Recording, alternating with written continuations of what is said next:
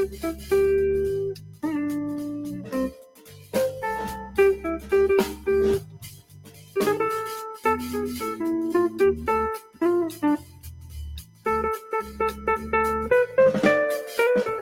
everyone to Long Ball Legacies, where we every single episode dive into the stories and the players and the legends that make up the mythology of baseball and have made this the game that we love so much. My name's Daniel Port, and I am excited to have you here with us today.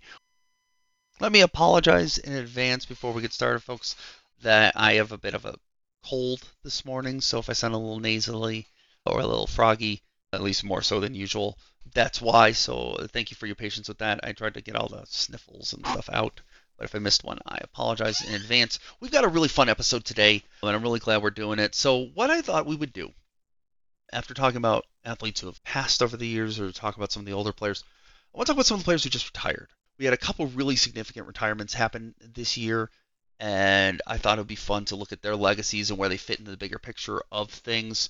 And today's subject, I feel like we haven't done a pitcher in a while, so I wanted to do a pitcher, and because there's Miguel Cabrera to talk about, there's a lot of great players to talk about, but I thought we'd get started with Adam Wainwright, who I think is a really interesting player and a really interesting legacy to look into. And so I thought this would be a fun way to kick off the retirement series, as I like to think of it. Memory is a strange thing, especially when it comes to athletes and how we remember them. There's a well-known concept in psychology called the Mandela effect, which is where a group of people will remember something one way, and in reality it was never that thing or the way that they remember it, or something else.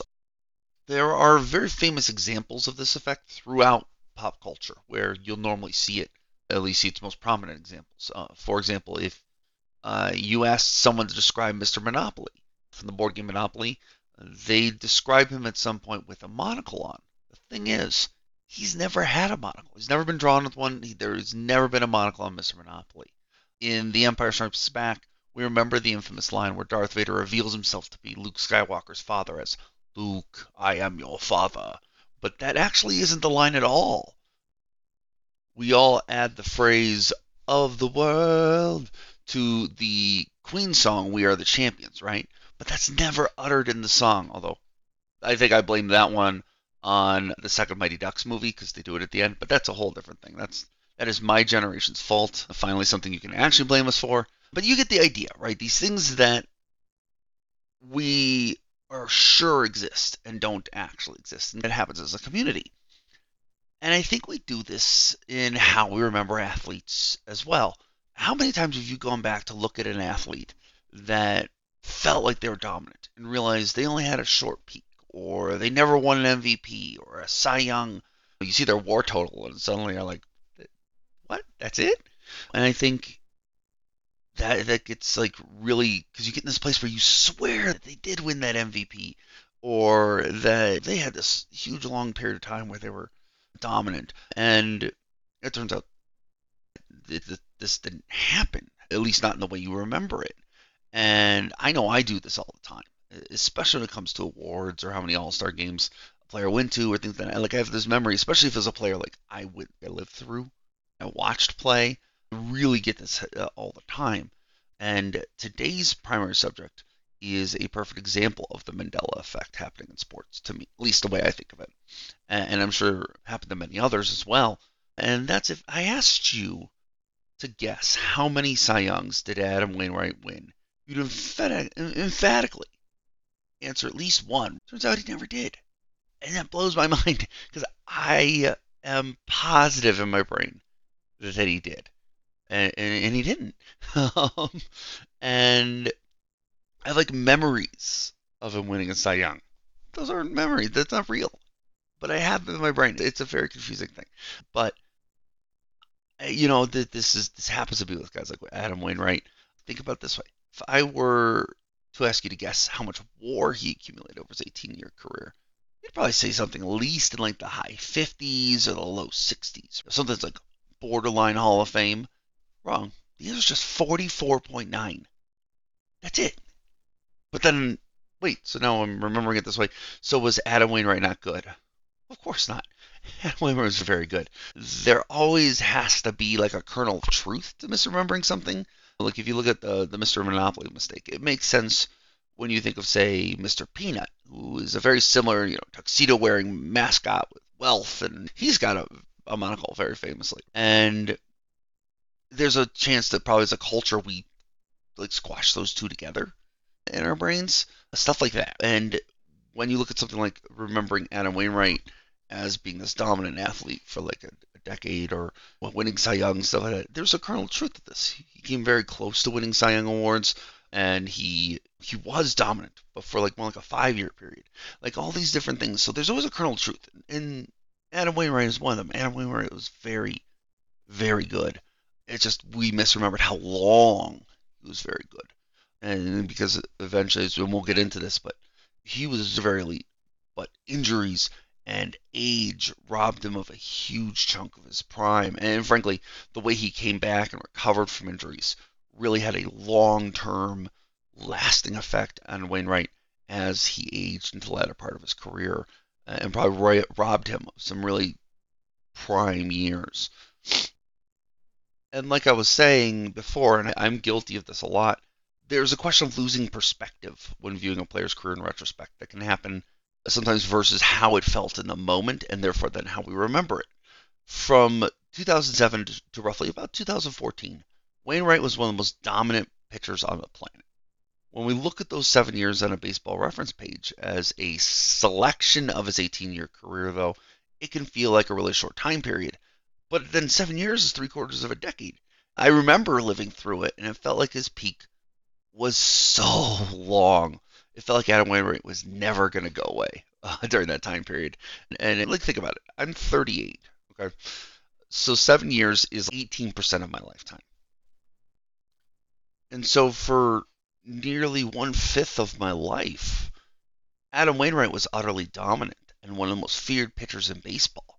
And so it makes some sense that when we look at our memories of Wayne, that's who we remember, but then feel underwhelmed when we look back historically from a big picture perspective, like we often do here on this podcast.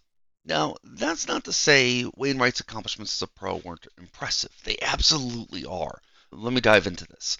Aside from the aforementioned 44.9 career WAR, he amassed 2,668.3 innings pitched, which is 211th all-time, to go along with 2,202 strikeouts, which is 65th all-time, and 200 wins, which comes up to 18th all-time. Now, Cy Young career shares essentially measure on average how many Cy Young votes did a player get per year weighted for what place votes they were. So like a first place vote counts for more than a second place vote, blah, blah, blah. And Wainwright's career Cy shares was 1.98, which is 25th all time. And that's a testament to how good he was during his peak. His trademark pitch was an absolutely devastating curveball that ranks amongst one of the greatest old school curves of all time. Now, since 2002, when Sports Info Solutions started tracking pitch value, no curveball has accumulated more value than Adam Wainwright's. Since 2002, it's basically been the best curveball in baseball. Period. He put together a 3.53 career ERA to go along with a 1.242 whip, but across that 7-year peak I mentioned earlier, he put together a 2.99 ERA. Only 6 pitchers managed a better ERA over that time period, but only one, King Felix, beat Wainwright in both ERA and innings pitched over that time period, while no one topped Waino in wins over that time period. In addition, he finished 9th over that stretch in WARs. That's a pretty dominant stretch. That's very impressive. And this is why it's important not to lose sight of when Wainwright was at his best and how dominant he was then, because we know the ending, because we know the overall big picture. Now, he may not have the longevity of a Hall of Fame pitcher, and while he was probably never the absolute, like one of the best pitchers of his generation, it would be hard to argue that he wasn't one of the elite few during his heyday. He's not given the St. Crispin's Day speech, but he's there. He's amongst the band of brothers, so to say. And that's all before you take into consideration how great he was in the postseason. Wainwright is one of the best postseason pitchers ever, and you're going to see it as we go through year to year, but take it in overall. His 114.1 postseason innings pitched is 23rd all time. His 2.83 ERA is 9th all time, and his 1.11 WHIP is 8th all time. Of all the players ahead of him in those categories, he has them all beaten K per 9, which is surprising considering Wainwright wasn't strikeout dependent at all.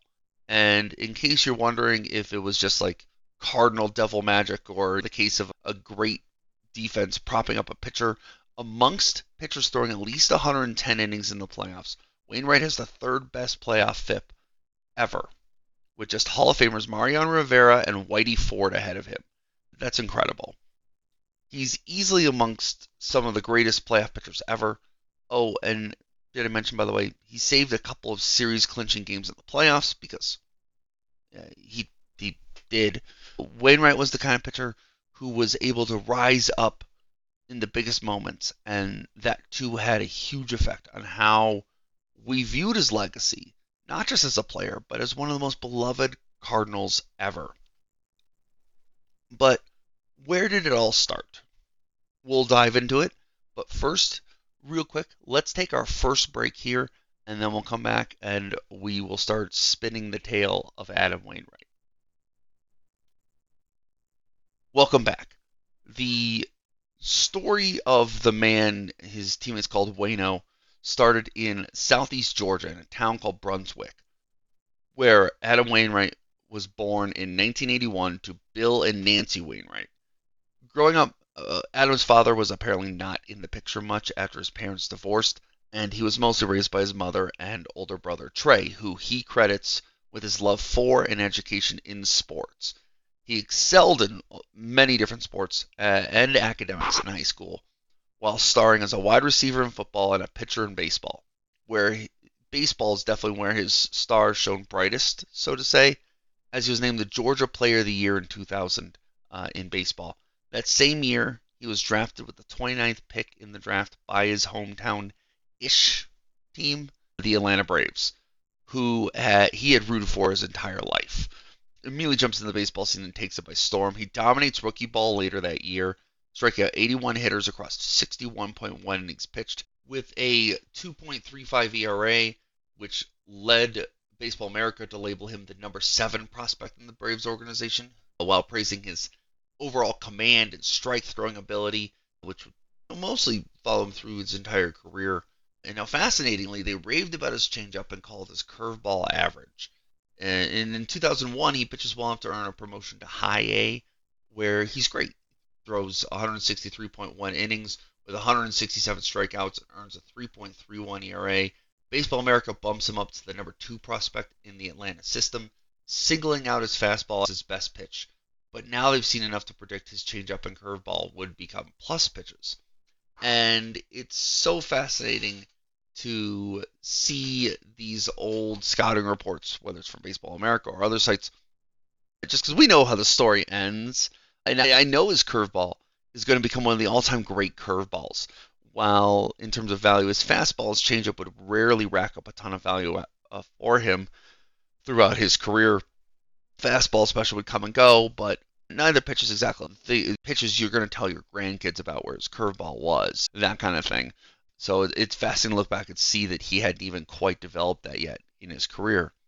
Now in 2003, he's bumped up to Double-A and pitches well enough, throwing 149.2 innings with 128 strikeouts and a solid 3.37 ERA and a 1.12 WHIP while appearing in the Futures game that year, which tells you the name he was starting to build for himself already here in the minor leagues. Now, this would have been enough to earn him a promotion to AAA and the label of top prospect in the Atlanta system, but that wasn't the only major change life had in store for Wainwright that year.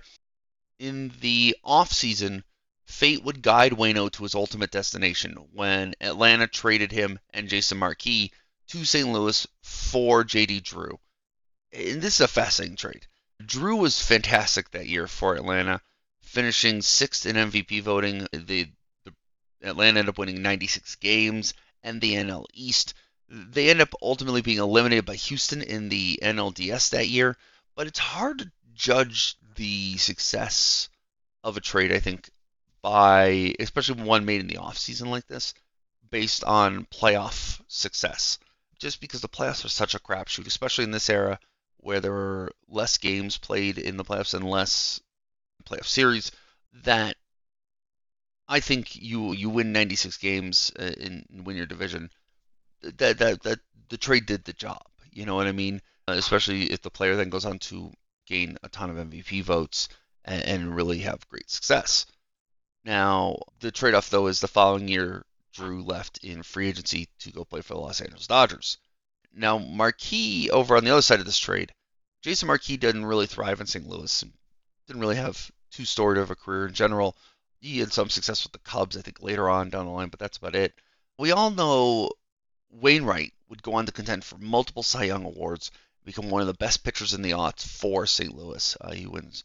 It goes to multiple World Series with them. It's hard to really judge his total value to that franchise in just a couple sentences. That's why we're doing a giant podcast to do it. But I don't think, obviously, it was a great move for St. Louis. I don't think it was a bad move for Atlanta either. Again, Drew put them over the top. They win 96 games. They win their division. It's hard to fault them for making that move. I think this is one of the genuinely rare trades where both teams got exactly what they needed in a trade. And I think looking back on it, both teams would make the decision again, sort of thing.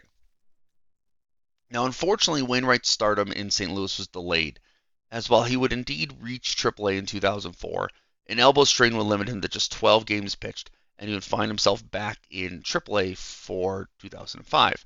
Keep an eye on that elbow strain. That is going to pop up a couple of times in our story here. Now, having recovered enough to pitch in the Arizona Fall League and pitch pretty well during that time period, Baseball America was willing to name him the number 2 prospect in the St. Louis system, and 2005 ends up being a bit of a letdown. But considering the injury he was recovering from, it shouldn't have been all that surprising. Everyone knew the skill set, knew the things like control and velocity would take some time coming back. In fact, he pitched well enough towards the end of the season, despite a season-long 4.4 ERA in AAA, that St. Louis would call him up on September 11, 2005, to make his major league debut out of the bullpen, where he would throw just 2 innings. He made enough progress in the offseason that he earned a role in the bullpen right out of spring training in 2006, and he would pitch out of the pen for the entire 2006 season and did well, throwing 75 innings with 72 strikeouts and a 3.12 ERA. Now, a fun fact about the season is he still managed to get a few at-bats despite being a reliever, and across his career, Wainwright was always a pretty good hitter. He won a Silver Slugger Award at some point in his career. For a pitcher, he was a pretty good hitter, I should say. And in his first at-bat, he actually slugged a home run on the first pitch he saw. Which is pretty crazy. I can't imagine making my first at-bat, seeing the first pitch I'm ever going to see in my career, and I crush it for a home run. That's every kid's dream. That's everyone's dream. But that wasn't the only storyline from that season, though. In September, the Cardinals' star closer, Jason Isringhausen, was injured. He went down for the season with a season-ending hip injury, and suddenly Wainwright found himself the next man up as the Cardinals' new closer. This is a rookie. Now, the crazy part is that St. Louis is in the thick of a pennant race at this point, right, as he's taking over. They led the division by a slim margin over Houston, and they were hot on their heels, and suddenly it was on this young prospect, this rookie, to anchor their bullpen. And Wainwright handles the job admirably, including saving 2 crucial games against the Astros on the last days of September to lock up the NL Central. And for the first time, Adam Wainwright found himself in the playoffs for the Cardinals. He pitches in 3 games in the NLDS against the Padres, recording a save in 3.2 innings pitched. He saved 2 games in the NLCS against the Mets, where the Cardinals would prevail in 7 games, including an epic moment in Game 7, where Wainwright ended the decisive game by striking out Carlos Beltran, who's one of the greatest hitters of that generation. In just a month, Wainwright had gone from a rookie middle reliever to closing division-clinching games to closing playoff games. But now he saw himself staring down closing games in the World Series, and to his credit, he didn't blink one bit. He pitches 3 innings in the series, including 1 save, and doesn't give up any runs in the series. When the Cardinals win the series in 5 games, it was Wainwright on the mound giving that final out to secure World Series glory for St. Louis. It's a fascinating start to a career for a player. Obviously, Wainwright would accomplish so much more in his career, especially as a starter, but it makes you understand just how much he came to mean to the city of St. Louis. This is how he started his career. It's hard to better endear yourself to a fan base than to be the guy on the mound getting swamped by your team, bathed in the highest glory in the sport. That tends to leave an impression on a fan base. And only one player, think about this is a fun fact, only one player in MLB history has saved at least 4 games in the postseason in their career and made more postseason starts than Adam Wainwright's 16 postseason starts, and that's John Smoltz. That's it, and all of that started this season for Wainwright. And now that Wainwright had already cemented himself in Cardinals lore, it would take 1 more year, but it wouldn't be long before Wainwright would extend that legacy into becoming one of the greatest Cardinals starters ever, and one of the greatest Cardinals ever, frankly. Heading into the 2007 season, Isringhausen was back from injury and reclaimed his spot as the team's closer, which made sense. Waino performed admirably last season, but Isringhausen was one of the best closers in the game, and so instead, Wainwright was transitioned back to his true role in the starting rotation. And he struggled at first with the transition, tossing a 4.66 ERA across 102.1 innings in the first half of the season. But like remembering how to ride a bike, it all came back to him, and he settled in throughout the second half, pitching 99.2 innings pitched with an elite 2.71 ERA with 77 strikeouts and a 1.25 whip. In fact, he really only had a difficult first 5 weeks or so, which speaks to the difficulty of that transition. He had a 2.94 ERA from around mid-May onward, and that was a sign of things to come and showed Wainwright was really on the verge of potentially breaking out. Overall, Wainwright ended up throwing 202 innings with 136 strikeouts and a 3.7 ERA and a 1.396 whip, while being worth 2.8 WAR. It was clear, by the way, though, that he ended the season that better things were on the horizon, even with that encouraging season. Overall, a major injury to ace Chris Carpenter had derailed the season for the Cardinals as a team, and the year after winning the World Series, the Cardinals won just 78 games and would finish 3rd in the division, missing the playoffs. It would take until 2009 before Wainwright and the Cardinals would see the playoffs again. In 2008, at the age of 26, Wainwright picked up right where he left off at the end of the previous year, pitching 132 innings pitched with 91 strikeouts and 11-3 record. He was incredible in April and May with a 2.79 ERA and 2.93 ERA in each month respectively before a strained right middle finger derailed his season in June, where he pitched to the tune of a 4.85 ERA. Eventually the injury would force him to the injured list, where he would miss the next 2+ months of the season.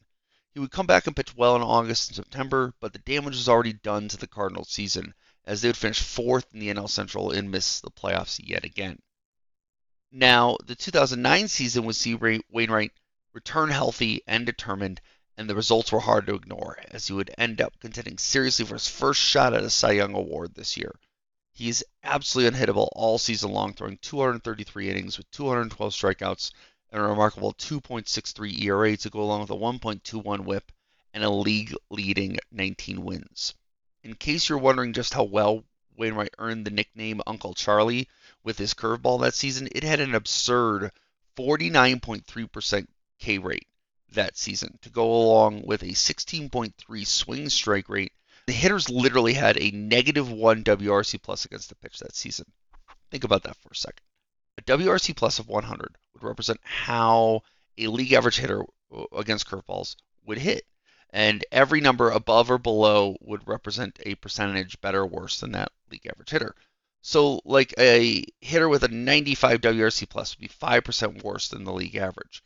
The hitters had a -1 WRC plus against Wainwright's curveball in 2009, which meant hitters facing Wainwright were 101% worse against his curveball than the average hitter against curveballs. That's insane. 136 of his strikeouts came via the curveball. It just was an outrageously good pitch.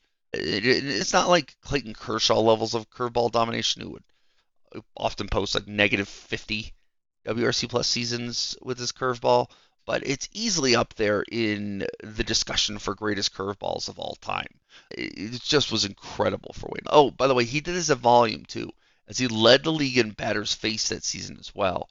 Wainwright would finish third in the NL in Cy Young votes, and honestly, this is probably the right call. He was worth 6.3 WAR, which is actually third in the league in WAR behind teammate Chris Carpenter and rightful winner Tim Lincecum, who led NL pitchers with 7.4 WAR. There's obviously, despite that, there's certainly an argument for Wainwright. He got more first place votes than Lincecum. He threw more innings than Lincecum, and he won 4 more games as well. But Lincecum had 49 more strikeouts and just pitched 8 fewer innings. And he had a better ERA at 2.48, and his 1.04 whip was far and away better than Wainwright's 1.210 mark. Add in the WAR, and while this is one of the tighter Cy Young races I've ever seen, I think they got it right. I really do. This is Wainwright's fate against, like across his entire prime. He's never really the best pitcher in the league, but he's perpetually the second best pitcher in the league at any given moment. Which, I mean that not as a knock on him, by the way. It's genuinely like impressive to be that consistent and be that dominant. I think some of it was obviously, I think not being a big strikeout pitcher hurt him, especially in WAR and things like that.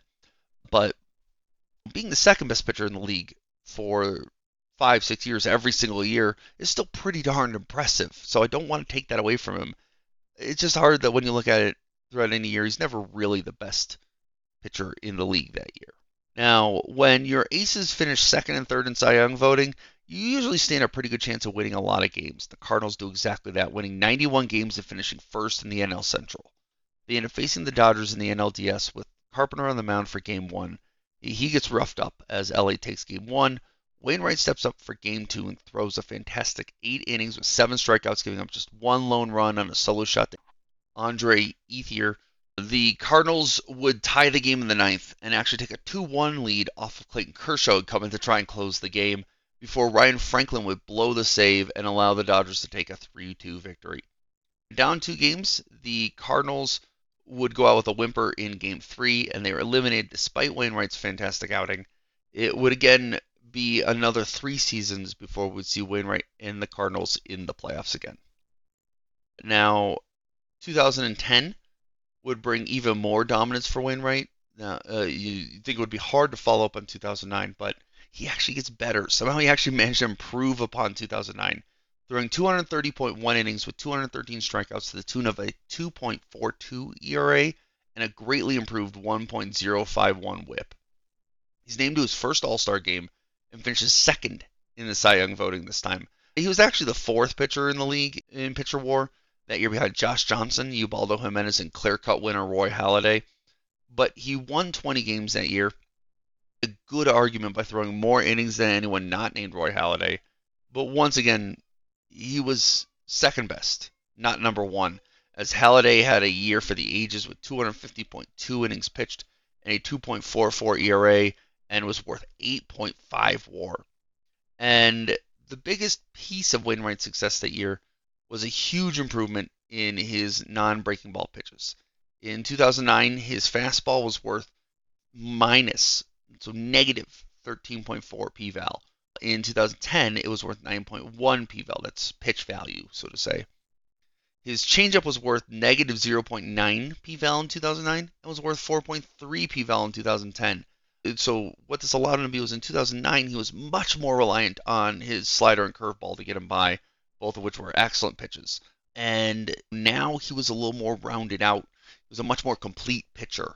And like I said, that wouldn't always last. His fastball would kind of come and go throughout his entire career, where he'd have some seasons where it was incredibly successful and valuable for him, and some where it wasn't. But when it was working, combining especially his fastball with his two excellent breaking balls and especially his curveball, that was a huge part of making him elite and when he had elite seasons. Now, unfortunately, that season, St. Louis rode the razor's edge of contention all season long, and despite finishing with 89 wins, they end up on the outside of the playoffs looking in. Now, that wasn't the only bad thing about how that season ended, though. Towards the end of the season, Wainwright started complaining of pain in his elbow, but he pitched through it, and this will become a habit of Wainwright's throughout his career, and this would have massive repercussions for his 2011 season. Now, heading into spring training the following year, Wayne noticed the pain in his elbow had persisted, so the team has a look at it. They found UCL damage in his pitching elbow, and later that month he would undergo Tommy John surgery. This would force him to miss all of the 2011 season. Now, this would be a huge blow to Wainwright's legacy, not just because of the stats and the time he missed, but because the Cardinals would actually go on to win the World Series that year without him. They would end up giving him a ring, obviously, but it had to feel pretty hollow compared to his first World Series. And it also would have some major implications I mean, I'm not a doctor. I'm going to say that a couple times today. But what we're going to find is that 2012 found a motivated Wainwright attempting a comeback way ahead of schedule. He was expected to miss the first couple months of the 2012 season as well with that recovery from Tommy John surgery. But instead, he comes back early and was back pitching in spring training that year. And elbow issues are going to plague Wainwright his entire career. This is something that's not going to go away. And I'll talk about this a little more later, but I can't help but wonder about whether or not coming back early, while admirable and impressive, is ill-advised. But that is what he and the Cardinals decided was best. And the thing to keep in mind is coming back from Tommy John is a process. We've talked about this a couple times on the podcast. It takes time, even after you are healed. You're back to 100%. Doctors like he is fully healed. It still takes time to regain the skills, especially like command and velocity. It takes time to get those things back even after you're back to 100%. And you see that carry over into Wainwright's season. He'll throw 198.2 innings with 184 strikeouts, but managed a 3.94 ERA and 1.248 whip to go along with 14 wins. And the truth is, Wainwright mostly just struggled through the first half of the season, which again, given what he was coming back from, isn't surprising. He had a 4.56 ERA during that first half, but in the second half of the season, which basically is when he was supposed to come back, or at least expected to return from Tommy John surgery in the first place, he threw 96 innings with a 3.28 ERA. The Cardinals would finish second in the division that season with 88 wins, but would make the playoffs as a wild card, where they would win the wild card game over the Braves and move on to the division series against the Nationals. Wainwright would take the mound in Game 1, where he threw a 5.2 inning gem, where he gave just one run and struck out 10 hitters. He wouldn't get the win, though, as the Cardinals' bullpen would blow the save. St. Louis, though, would win 2 of the next 3 games to force a decisive Game 5, where Wainwright would make his second start of the series. This time, though, things would not go as planned for Waino, as he would get roughed up, giving up 6 earned runs in just 2.1 innings pitched. Luckily, it was the Nationals' turn for their bullpen to blow a save, and St. Louis would prevail, moving on to face the San Francisco Giants in the NLCS. Wainwright would make another start in the series and would get right back on track, pitching 7 innings, giving up just 1 earned run with 5 strikeouts and getting the win. So, overall, in this playoff series run, while Wainwright was very good, unfortunately St. Louis would fall just short against the Giants and would find themselves eliminated in a tight 7-game series, just barely missing a second consecutive World Series berth. Now, in the offseason, the Cardinals signed Wainwright to a 5-year contract extension worth $97 million. It was the largest contract ever for a Cardinals pitcher at the time. The 2013 season would see Wainwright returned to form as the rust from Tommy John had fully worn off.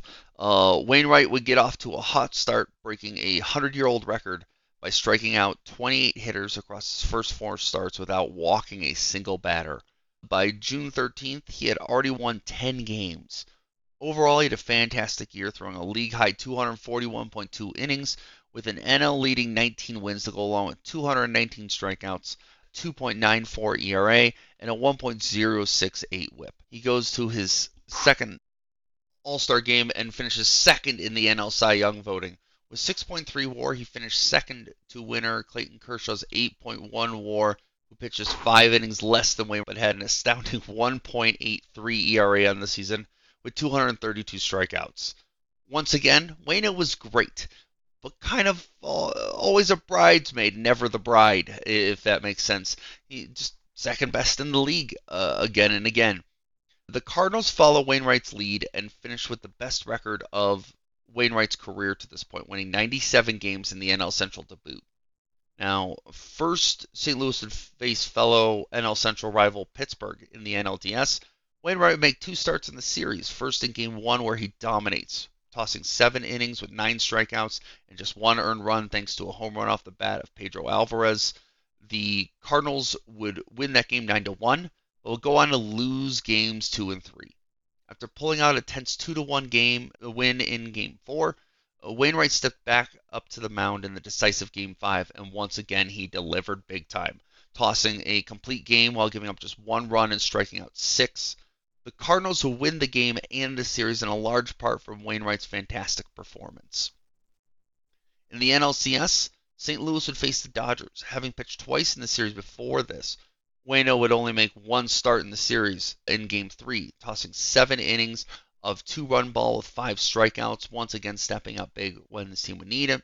St. Louis would win this series in 6 games, and for the second time in 3 seasons, and the third time in Wainwright's career, the Cardinals were in the World Series again. Now, on the biggest stage in the game, Wainwright pitched in Game 1 against the Red Sox and had a solid, if unspectacular start, throwing 5 innings, giving up 3 earned runs and 4 strikeouts.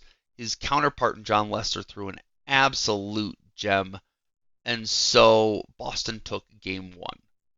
The series would go back and forth until Wainwright came back to the pitching mound looking to go toe-to-toe with Lester again, and this time they had a proper pitching duel.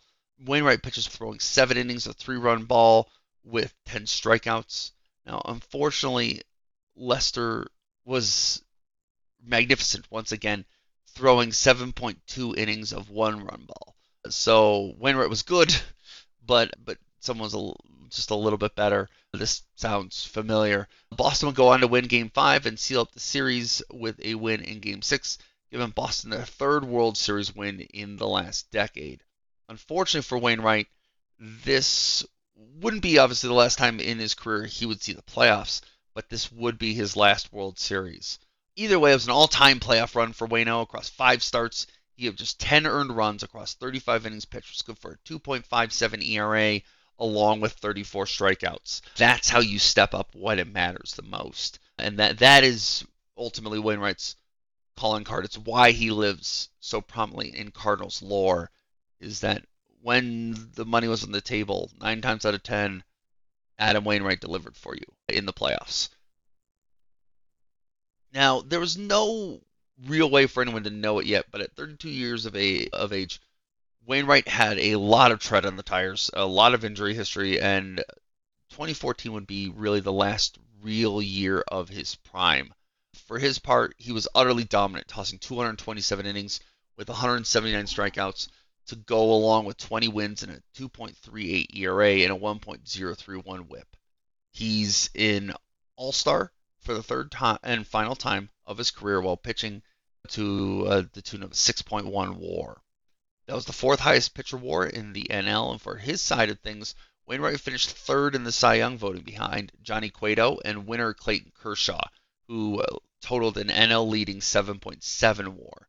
Wainwright was pretty darn good throughout that season. Heck, he even finished 8th in MVP voting. Wainwright had allowed 13 runs in 16 of his first 18 starts, which is incredible. 9 of those starts included totals with 7 or more innings pitched and 0 earned runs allowed. Per, I believe it's the Elias Sports Bureau, it was the first time in Major League history that any pitcher had achieved that feat in his first 18 starts of the season. Wainwright finished his pre-All-Star break total with a 12-4 record, a 1.83 ERA, which allowed him to join Hall of Famer Steve Carlton as the only Cardinal to post an ERA less than 2 and at least 12 wins before the All-Star break. Now, as an ill omen of things to come, Wainwright would struggle, or at least relatively struggle, thanks to a bulky elbow that hampered him all season long. He would pitch through it, and despite often you could tell he was changing his mechanics to compensate for the pain, he would deny that his elbows bothered him all year long. The Cardinals, for their part, would once again win a boatload of games and capture the division. In the NLDS, they would face the Dodgers, and they would emerge victorious, winning the series 3-1. Wainwright made one start in the series, got uncharacteristically lit up, throwing 4.1 innings with 6 earned runs and 5 strikeouts. Probably speaks to the amount of pain he was pitching through at the time. Things would get better for him, though, in the NLCS, as he'd make 2 starts throwing 11.2 innings with just 4 earned runs and 9 strikeouts. This included the decisive Game 5, where Wainwright would throw 7 innings with 2 runs given up and 7 strikeouts. Unfortunately, much like in all his MVP races, he was good, but someone was slightly better, as Madison Bumgarner matched him, and in the end, the game and the series was decided by St. Louis's bullpen falling apart. The Giants would win the series 4-1, sending the Cardinals home to the offseason. And I mentioned ill omens before, but at the end of October, Wainwright would have surgery on his elbow to remove cartilage. But his elbow was far from okay. His body was far from okay. And he would make it through the offseason and spring training intact. And the elbow looked okay, only for him to rupture his Achilles tendon at the end of April after just 4 starts. You have to wonder if all that time pitching in pain and altering his mechanics ended up putting a lot of strain on the Achilles. If nothing else, this happens a lot in sports where you'll have an injury, and so you try to nurse that injury or try to do what you normally do differently to try and compensate or protect the injury, and you end up hurting something else in your body because now it's taking on more of a strain than it normally does. And I don't know if that's what happened here. I'm not a doctor, but it seems unlikely that the injuries weren't related. It's hard to have that bad of luck. Now, usually you miss at least 9 months recovering from an injury like this. Think of, if you follow football, Aaron Rodgers just did this same injury and has been going through it, and that's where he's ended up, is that 9 months. It's where everyone does end up usually when you have this kind of injury. But Wainwright beat that timetable and would actually come back in 5 months to pitch in the final 2 weeks of the season. And this frustrates me. I apologize, I'm supposed to be objective, but you're going to hear, as sometimes will happen, the frustration come through in my voice here. Teams are supposed to be the adults in the room, right? The players are always going to want to play. That's just that is how they are wired. It's what makes them great. And you have to protect them from themselves. You have to be the adult in the room, not just for their sakes, but for your sake as well. Players are, if you're going to be callous enough to not view them as people, which you should view them as people, but if you're making an investment in this player, you want them around long term, not short term, right? And the Cardinals consistently with Wainwright, I don't know if they let him drive the bus or if it was them making the decisions here, but this is the second time now he has come back early from major injuries, and it effectively wrecks his career and ends it early, at least his effectiveness early. And you have to wonder how we would have seen Wainwright's career differently and blossom differently for a longer period of time, so to say, if the Cardinals had just let him come back from injuries in the time that they're supposed to. There's a reason it takes that time frame, and you have to be the adult in the room. You have to be the one to say, no, this is the right way to do this, even if the player wants to come back, even if the player is going to be sulky and sullen about it and whatnot. You have to be the adult in the room. That's your job. And repeatedly with Adam Wainwright, it feels like the Cardinals didn't do that in the name of trying to win one more playoff round or whatever. And it's admirable for Wainwright to want to do those things, but it's clearly not good for him in the long run. and it's not good for anyone. Again, they have these timetables for a reason, and it's just frustrating. I appreciate you hearing my rant. We'll move on. But overall, he'd finished 2015 with a 1.61 ERA across 28 innings pitched, but it was enough time to allow him to be playoff eligible as the Cardinals would win 100 games and the division once again. Now, in the NLDS, Wainwright pitched out of the bullpen, making 3 appearances, tossing 5.1 innings total against the Cubs, giving up just 1 run with 6 strikeouts. The Cubs would end up winning the series 3-1, and the Cardinals were eliminated. And one other thing that I think about this is that you have to wonder how much Wainwright missing the World Series run back in 2012 or whatnot. You have to wonder if that also is affecting why he rushed back from injury. Maybe there's a little bit of I had FOMO missing out on that first World Series, and I'm never going to do that again. You have to wonder if that was sitting in the back of his head. But again, I mean, this ends his prime, and you think about it, right? We're talking, he was only worth about 44.9 WAR in his career. But if you look at 4 of the 5 years preceding this season, he had been worth at least 6 WAR. He'd finished in the top 2 or 3 of Cy Young voting in those 4 years. Basically after this, he has 1 season where he's worth more than 2 WAR out of 9 seasons from here on out. He never sees an All-Star game again. He essentially becomes a glorified innings eater type, workhorse type.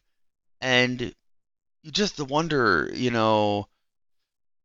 what could have been. I mean, he gets a couple more 6 WAR, seasons under his belt, and he gets up in the 60s or the 50s. Suddenly he's Jim Cat, and we can talk about him, and we're going to talk about that later. Not to, sort of, spoiler alerts, but that could get him in the Hall of Fame, and he's not going to, and that's frustrating because he could have been, and he's right on the edge of deserving to. And, he would have improved that Cy Young, win share or whatever, it would have been just a different story for Adam Wainwright. So, like I said, it just frustrates me, and I'm going to get off of it, I promise. Maybe. But, I guess, again, there's just a reason. And as you're going to see, it was totally worth it in the end, because they do make the playoffs. They win, 100 games. They win the division again. Seems like, again, it was an essential thing to rush him back for a 100-win team that probably didn't necessarily need him. Sorry. In the NLDS, so they make the playoffs, against the Cubs, Wainwright would pitch entirely out of the bullpen, making 3 appearances, tossing 5.1 innings against the Cubs, giving up just 1 run with 6 strikeouts. The Cubs would end up winning the series 3-1. It wasn't even necessarily close, and the Cardinals were eliminated. And again, you just have to wonder what the effects of rushing back would end up having on Wainwright for the rest of his career. He wasn't that young anymore. He's never really the same after this. And I'm the first to admit I'm no doctor, but you look at this. This marks the end of his prime. And you just have to wonder, he was worth at least 6 WAR in 4 of the 5 years preceding this season. And it finished in the top 2 or 3 of Cy Young voting in those 4 years. After this, he has 1 season worth more than 2 WAR out of 9 seasons after this. He never sees an All-Star game and essentially becomes a glorified innings eater type workhorse type of pitcher. And you just wonder what could have been, really. He gets another 1 or 2 6 WAR years, and suddenly we're looking at he's in the mid-50s, and gets another season where he's in the top 2 or 3 Cy Young voting, so he really ups that Cy Young win share. All these different things, and suddenly you can make an argument for him as a Hall of Famer. And he got robbed of that, whether by his own doing or by Cardinals' decision-making, and it breaks my heart. It really does. Moving on, though, Wainwright returns to the rotation for the 2016 season, and he really struggles across the 198.2 innings, tossing a 4.62 ERA, leading the NL in hits given up and earned runs, while striking out just 161 hitters. His FIP of 3.93 does show the Cardinals' defense wasn't doing him any favors that season, but neither was he, as this was his highest FIP since 2007, which was just his 2nd season in the league. A big part of the problem was that Wainwright had a whip of 1.404. His walk per 9 had nearly doubled, as had his home run per 9. And the Cardinals would struggle along with Wainwright and win just 86 games, finishing 2nd in the division and missing the playoffs. Unfortunately, this was just the beginning of a multi-year trend for both Wainwright and for the Cardinals. 2017 rolled around and the injuries started adding up for Waino. He would occasionally flash signs of his previous greatness, but could never really sustain it. Across the first half of the season, he had a 5.2 ERA and 18 starts before mid-back tightness put him on the injured list for multiple weeks. He would make 3 more starts when he came back before heading back to the injured list with a right elbow impingement after an alarming drop in his velocity showed something was wrong. He would get the cartilage trimmed on his elbow and even got PRP injections in his elbow. When he returned in September, he would pitch the rest of the year out of the bullpen, and in the offseason, he would undergo cartilage surgery on his elbow, but he was supposed to be ready to go for the 2018 season. Unfortunately, the injuries continued to plague him in that season as well. He would first deal with hamstring issues before inflammation in his elbow flared up and would eventually place him on the 60-day injured list by the end of May. Overall, he would throw just 40 innings and would struggle in those innings to the tune of a 4.46 ERA. 2019 showed some positive signs for Wainwright. Overall, he stayed relatively healthy, which was a victory in and of itself. With that health, his performance improved as well, throwing 171 innings with a 4.19 ERA and a 153 strikeouts and a 1.427 whip while going 14-10. And for their part, the Cardinals would win 91 games in the Central Division, returning to the playoffs. They would win the NLDS over Atlanta, with Wainwright making 1 start. In vintage Wainwright fashion, he stepped up in the big moments, throwing a 7.2 inning shutout with 8 strikeouts. In the NLCS against the Nationals, Wainwright would make 2 appearances, including 1 start, where he'd throw 9 innings total in the series with 11 strikeouts and just 3 earned runs. Unfortunately, that year, Washington was the team of destiny that year, and they would end up beating the Cardinals in a 4-game sweep despite Wainwright's great start. The following year was the COVID-shortened pandemic season of 2020. Perhaps because he was finally starting to actually recover health-wise, or because the shortened season allowed him to go all out, Wainwright bounced back in a big way. Across 65.2 innings, he struck out 54 hitters with a vintage-feeling 3.15 ERA and 5 wins in 10 starts. At this point, it's worth noting he is 38 years old, but suddenly he's pitching like he was years younger, again giving you a sense of what could have been. Now, St. Louis would make the playoffs as a wild card in the expanded playoffs. They're finishing second in the NL Central. They would lose the wild card series 2-1 to the Padres. Wainwright made 1 start in the series, throwing just 3.1 innings while giving up 2 runs and striking out 3. Kicking back over to 2021, where we have a full season back again here, Wainwright's great. At 39 years old, he throws 206 innings with a 3.05 ERA. He ends up striking out 174 hitters. He has a whip of 1.057. Like, you really, is Wainwright back? At that age, that's incredible, especially given his injury history.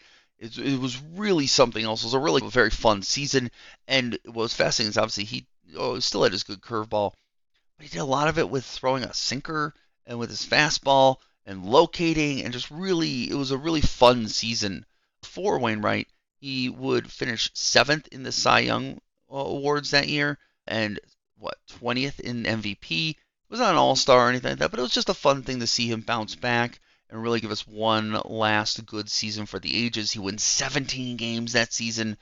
The Cardinals would end up making the playoffs after winning 90 games. They finished second in the NL Central, but they would make the playoffs. And then in the playoffs, looking at that year, they would face in that wildcard series the Dodgers. They would lose the series, but Wainwright makes 1 start and throws a real gem. He throws 5.1 innings pitched. He gives up just 1 earned run on a home run. He strikes out 5. Again, for 39 years old, not too shabby there in the playoffs. Wainwright always stepping up in the biggest moments for his team. Unfortunately, they would lose the series, like I said, to the Dodgers and would be eliminated. It unfortunately was not destined to be that this new sort of vintage Wainwright would stick around. Again, just now he's 40 years old. He's had so many injuries. He throws a ton of innings in 2022. You have to wonder at some point, because he doesn't pitch particularly well in 2022. He does throw a ton of innings. He has a 3.71 ERA. Over that time period, he only strikes out 143 hitters. He has a 1.283 whip. It's clear that the year before was like the last, the candle burns brightest before it goes out moment. And you have to wonder why he kept pitching, and part of it just probably had to be that he was closing on 200 wins, and that's an important milestone for a player's legacy. And he was closing on 100 wins at Busch Stadium, which he would accomplish that year. That's probably a big part of what kept him going here. The Cardinals won 83 games and finished first in the NL Central, but then they would end up losing to the Philadelphia Phillies in the wild card series. And actually, at this point, Wainwright wouldn't even pitch in the series. That's how rough things were getting for him. And like you said, we all saw the ending kind of coming here. And carry over into 2023, where he would indeed make it to his 200th win, which was the big part of the season. But he was, not good in 2023. Again, he's 41. It's not surprising he wasn't good. So I don't want to knock on him or focus on it too much. He threw 101 innings pitched. He wins 5 games. He has a 7.40 ERA, a 1.901 WHIP. It was time. And so he announced that year would be his last year. And at the end of the season, he retires this year. And, like I said, it's a tough legacy to reckon with. As someone who lived and watched, through the time he pitched, I remember the dominant pitcher. I remember just going into, I've told this before, while I am a Guardians fan for life, I was also a Cubs fan growing up because my best friend loved the Cubs. They were on TV all the time. It was just, I loved the Cubs.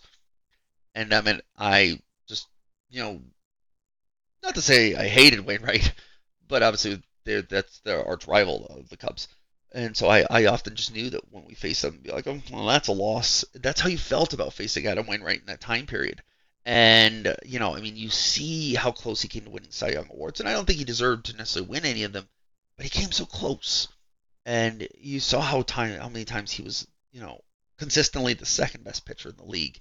And I think that's going to be his legacy as a negative. And I think it's important we view it as a positive to remember just how good Adam Wainwright is and was. And perhaps more importantly, remember what he meant to Cardinals fans and to the team itself. He went to 3 different World Series. Huge part of that team and lore and history of that team. And, as much as I've ranted against it, was more than willing to sacrifice for that team. It's probably part of the reason he's so beloved is because he always pushed so hard to come back and always to be there for the team when they needed him. And again, I said the numbers at the beginning, but he's one of the greatest playoff pitchers ever. When the Cardinals put him on the biggest stage, Wainwright always delivered. And that's going to be his legacy. It's why he's so beloved in St. Louis. And I think it's deserved. So, don't remember the injured years. Try to remember in the years that after injuries wrecked his career. Try to remember the good ones, the dominant ones when we think of Adam Wainwright, because they were fun and they were good, and he was really, really good during that time period. So now we need to talk about 2 last things here, and then we'll wrap up our day. First, we'll discuss his Hall of Fame qualifications, and then we will try to rank Adam Wainwright on our big old list. Before we do so, though, let's take our last break here real quick. Welcome back. So, is Adam Wainwright a Hall of Famer? Unfortunately, I'm going to say no. And, there are a lot of things that could have pushed him over the edge. Like, again, I feel like he had another 2, 6 more seasons or had a little more effectiveness later in his career.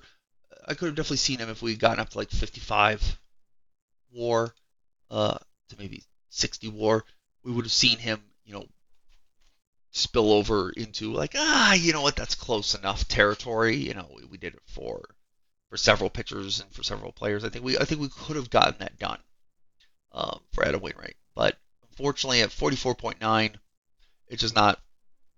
I don't think it's enough. Especially considering he didn't win any Cy Youngs. He's only a 3-time All-Star. he's got 2 Gold Gloves and a Silver Slugger, but like that doesn't mean that much with pitchers. So I sit down and say, at no point was he ever the best pitcher in the league. There's no Cy Youngs where I'm like, he was robbed. That needed to go to him. I just don't think he's a Hall of Famer, unfortunately. I think he's a Cardinal Hall of Famer, but I don't know if he deserves to go into the Hall of Fame. And again, that's a shame because I think injuries robbed him of that, and not managing his own health and recovery from injuries robbed him of that, because he certainly was a Hall of Fame caliber pitcher for the time period that he pitched. And that just kind of, you don't ever want to see that, right? That's not the thing that we want to see. We're fans. We want to see these pitchers succeed. We want to see them do great. So yeah, it just kind of breaks my heart. And I think looking at it, this kind of makes the list a little difficult, right? As to where he's going to go on the list. And it's interesting, just to give you an idea, kind of on that Hall of Fame argument. So I'm looking at the Baseball Reference, like similar pitchers through age 41, and you look, and don't get me wrong, there's some good ones in here, like Orel Hershiser, who you've heard me argue in the past is a Hall of Famer. Jamie Moyer, you've heard me argue, he's on the border. I don't know if I'd have put him in, but like he certainly is in the discussion. David Wells, Bartolo Colon, who we're going to talk about in a few weeks here. There are certainly some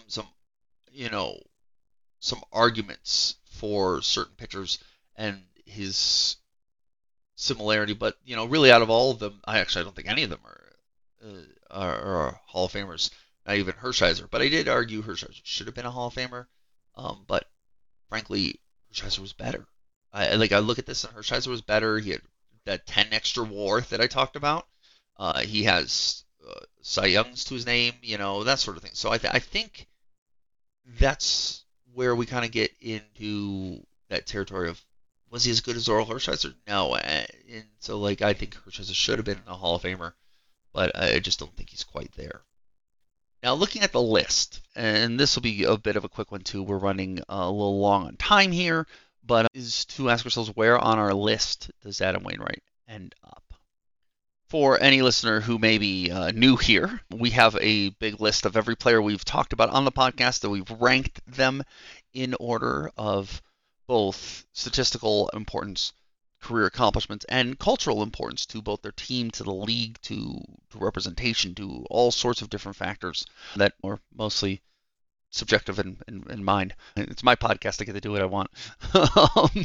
But to give you an idea of the list, a brief overview, the top 20 are Sadaharu O at number 1, Satchel Paige at number 2, Ted Williams at number 3, Josh Gibson at number 4, Barry Bonds at number 5, Mickey Mantle at number 6, Greg Maddux at number 7, Mike Trout at number 8, Ricky Henderson at number 9, Ken Griffey Jr. at number 10, Ichiro Suzuki at number 11, George Brett at number 12, Adrian Beltre at number 13, Shohei Ohtani at number 14, Clayton Kershaw at number 15, Eddie Murray at number 16, Edgar Martinez at number 17, Sandy Koufax at number 18, Tony Gwynn at number 19, and Hank Greenberg at number 20.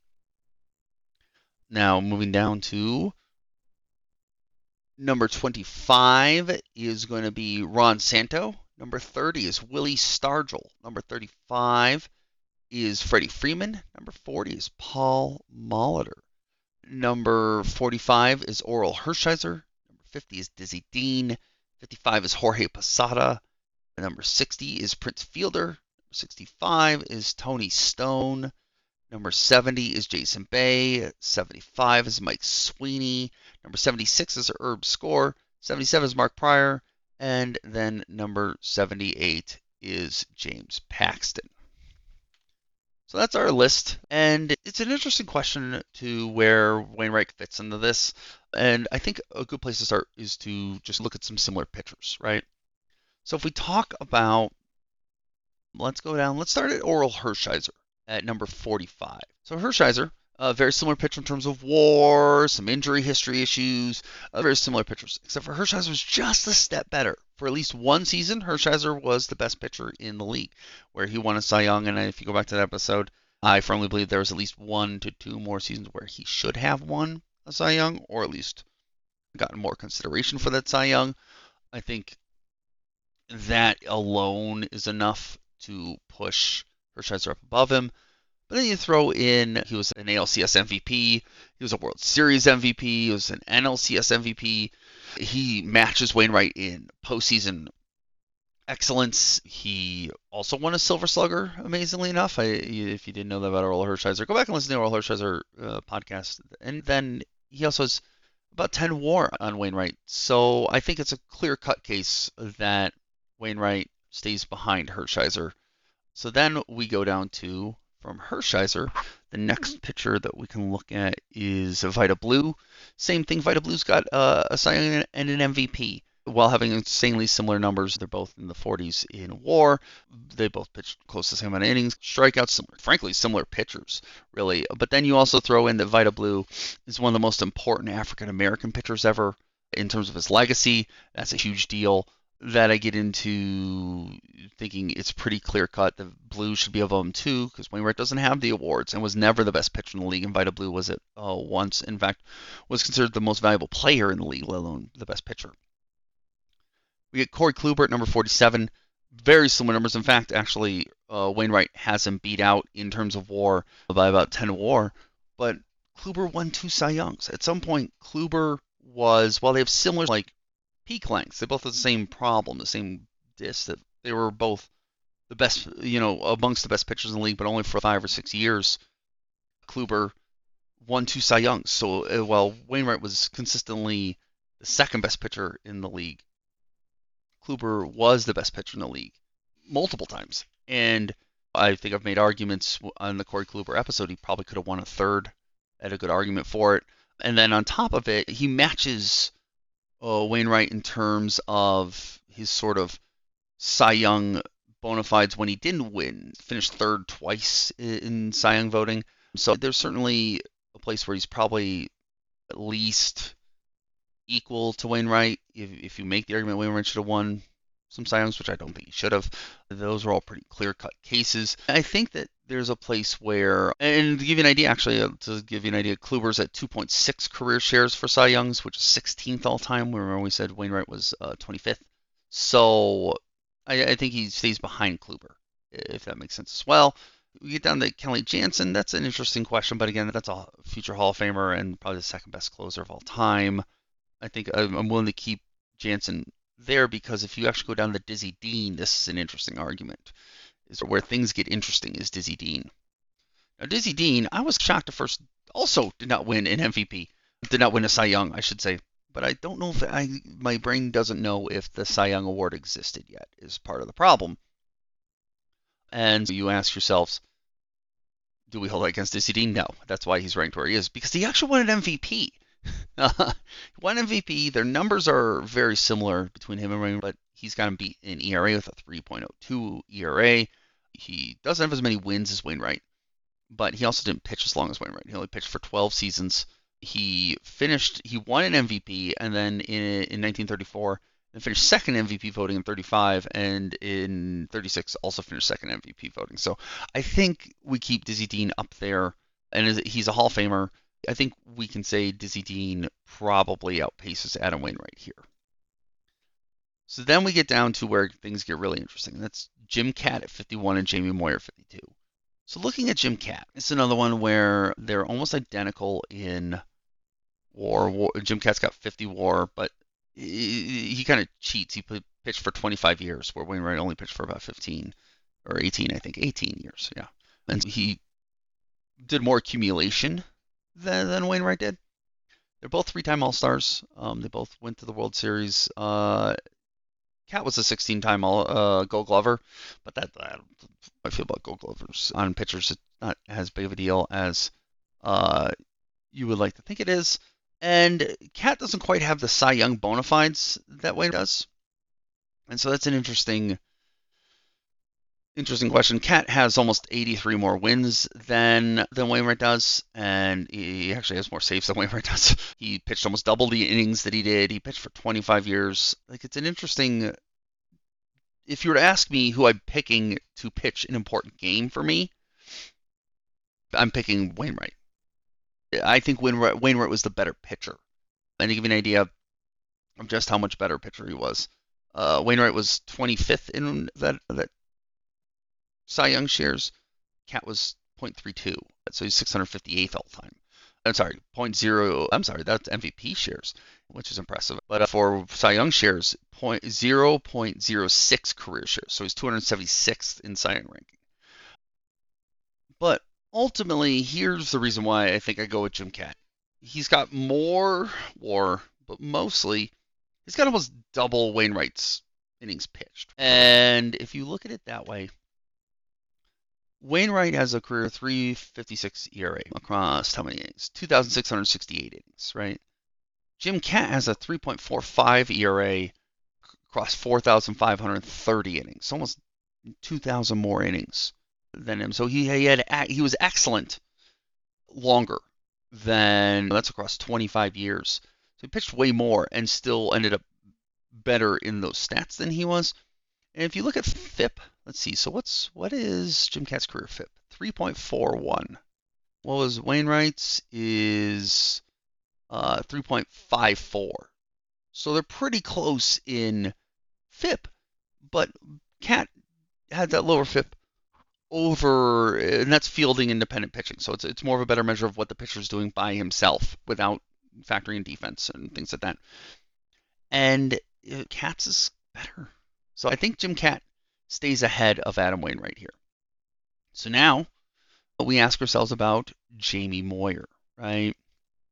So Jamie Moyer is a guy who I love. I love Jamie Moyer. I loved watching him pitch. It was fun watching a pitcher pitch nearly into his 50s. But the numbers are pretty close in a lot of ways. And Moyer you could make the innings pitched argument. He's 4,074 innings pitched, which is again over 2,000 more than Wainwright pitched. But Wainwright did way better in Cy Young voting. Was more dominant at times than any time Moyer was. Moyer's is all pure longevity, but his best finish was 4th in Cy Young voting in 2001, whereas Wainwright was multiple to 2nd place and 3rd place finishes. And they're very close in WAR. Moyer had 49 WAR across 25 years pitching. Wainwright had 44 across 18. He had much better in ERA. Moyer was at 425. So I think this is the perfect spot. Looking at it, just Moyer was only a one-time All-Star, went to one World Series. I think this is the perfect spot for Adam Wainwright right here. It recognizes both his importance to the Cardinals, putting him above some beloved players, but also keeps in mind the shortness of his career and his lack of awards, but also still keeps the playoff part of things in mind. I think this is a really great, he's still above Whitey Ford and players we know, Evan Longoria here, and I'm looking at Moise Alou, Albert Bell. He's ahead of Kyle Hendricks. So it's not necessarily, I feel like this is an accurate representation of his value, but isn't necessarily mythologizing it either and acknowledging his warts and things like that. I think this is where a good spot for him is. Let me know if you think differently, and I'd love to talk about it and maybe make some adjustments or take a look at it. But I think for right now, Adam Wainwright's going to be our new number 52 on the list, and we'll go from there. So that's our episode. Thank you so much for listening, and thank you so much for taking the time to spend your week or weekend or whenever you're listening to this. Thank you for spending it with me and talk about Adam Wainwright. It's a fun guy to talk about and a very interesting legacy to analyze. If you want to get in touch with the podcast, you can reach me at Daniel J. Port on Twitter. You can reach the podcast at LB Legacies on Twitter, or you can reach the podcast via email at longballlegacies@gmail.com. I've taken requests, I've taken feedback or thoughts. You can also always reach me at Daniel Port. If you're on the Discord, you can always reach me on the Pitcherless Discord. But thank you so much again for listening. I think what we're going to do is we're going to keep going with the retirees and talk about some of the important players who retired this year. So I think next week is going to be Miguel Cabrera. Talk about good old Miggy, one of the greatest hitters of his generation, and maybe one of the greatest hitters of all time. And it'll be fun to dive into him and his legacy as well.